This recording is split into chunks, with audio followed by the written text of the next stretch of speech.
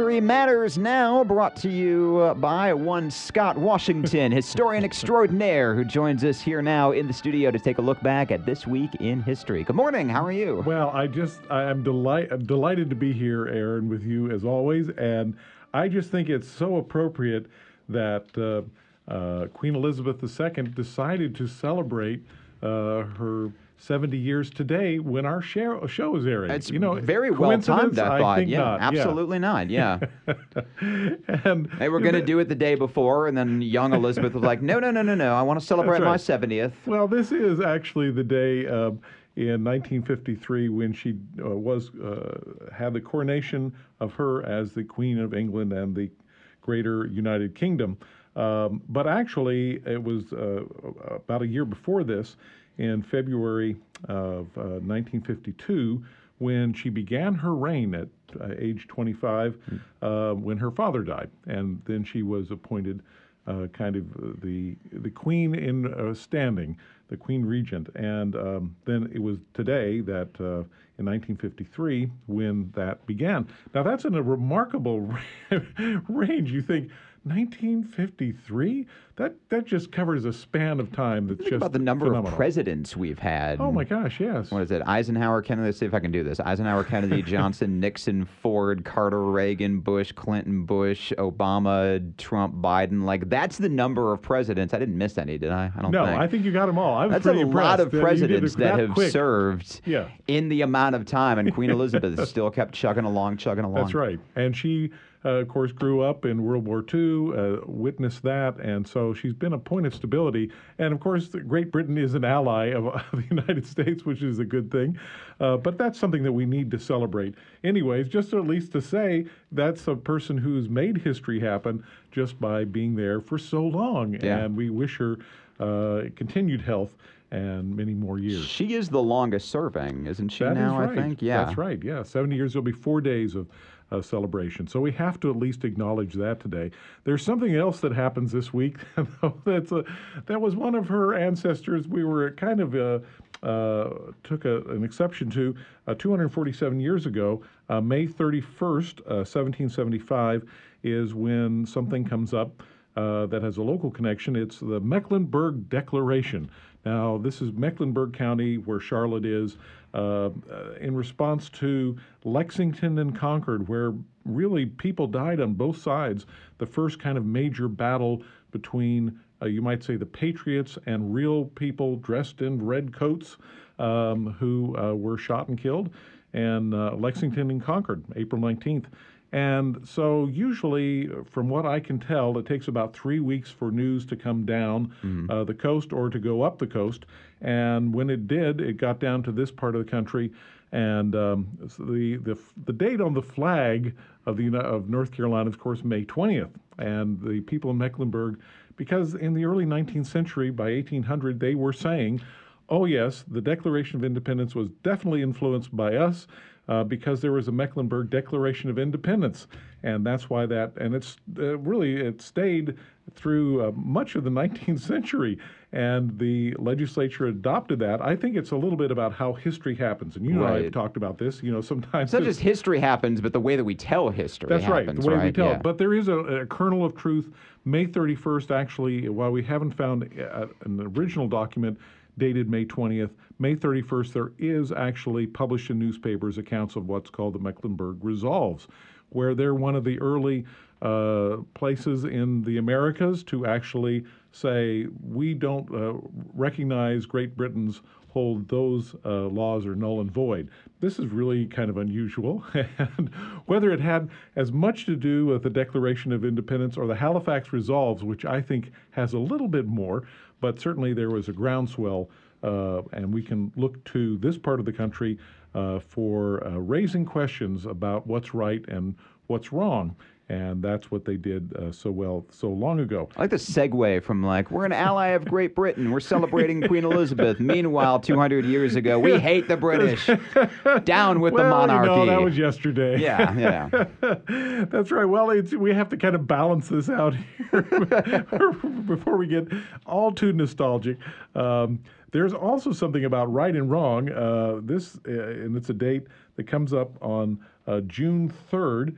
in 1916 when a woman, Mary Edward Walker, who had been a surgeon. She was born in 1832, graduated from medical school in 1855, tried to apply to serve in the Civil War, and they would not accept her in a commissioned status, but she had these incredible skills, so they accepted her as a surgeon. She's captured even as a prisoner of war after the war because of her courageous actions and what she did. She was awarded this Medal of Honor. Well, that was all well and good, but as you recall, by the early 20th century, there are real elements that are certainly pushing for women's suffragette movements to have women have the vote, and there are people who are definitely opposed. And in 1917, that Medal of Honor is revoked. I don't think she ever returned it.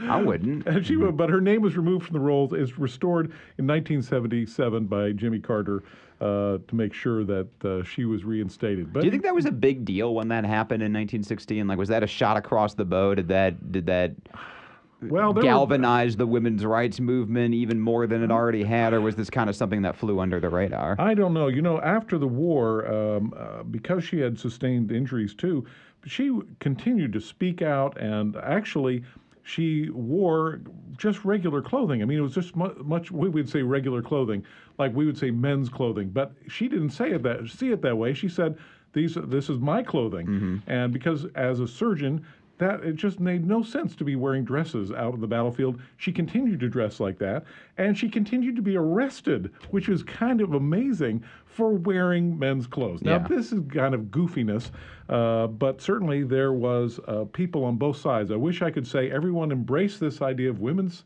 having the right to vote was a great thing. It's not true, but they still persisted. It's kind of weird how clothing specifically is gendered, right? Like, we don't drive men's cars. That's right. Yeah. Well, along these lines... Even though some cars are marketed to men and others are, like, advertising targeted to women, and they have, like, targeted advertising, we still don't drive men's and women's cars, right? That's right. The cars exist. You buy what you want. And this idea of clothing is just bizarre, but here's just an odd fact.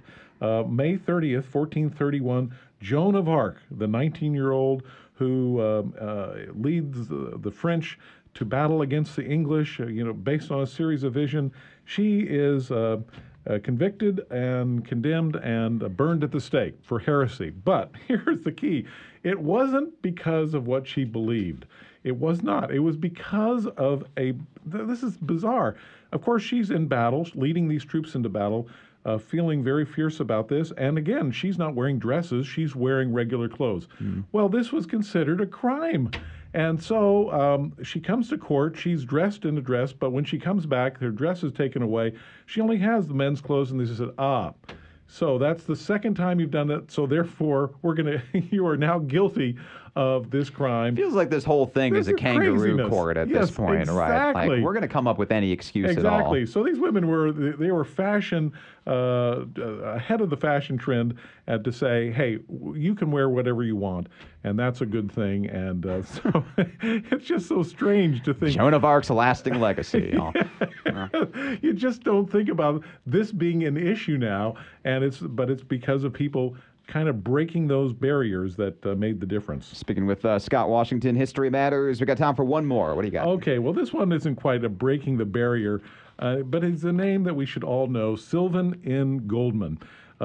He was born at the end of the 19th century, and he and his brother got into selling vegetables and fruits, and then into some of the first grocery stores. And he noticed that people could only bring in bags, and whatever they could carry in bags, that's what they would get.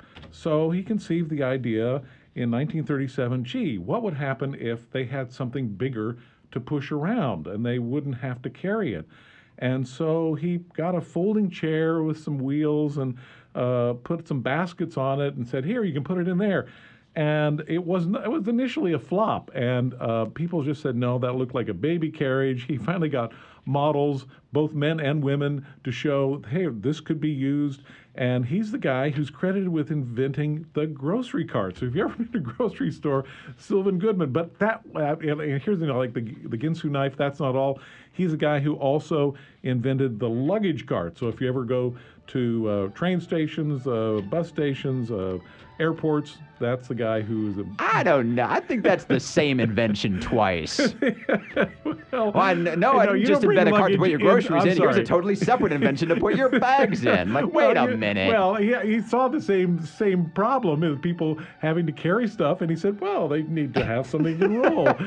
But you don't bring luggage into a grocery store. So no, it's completely different. It's completely different. I need a That's second right. patent for this. I need double the money.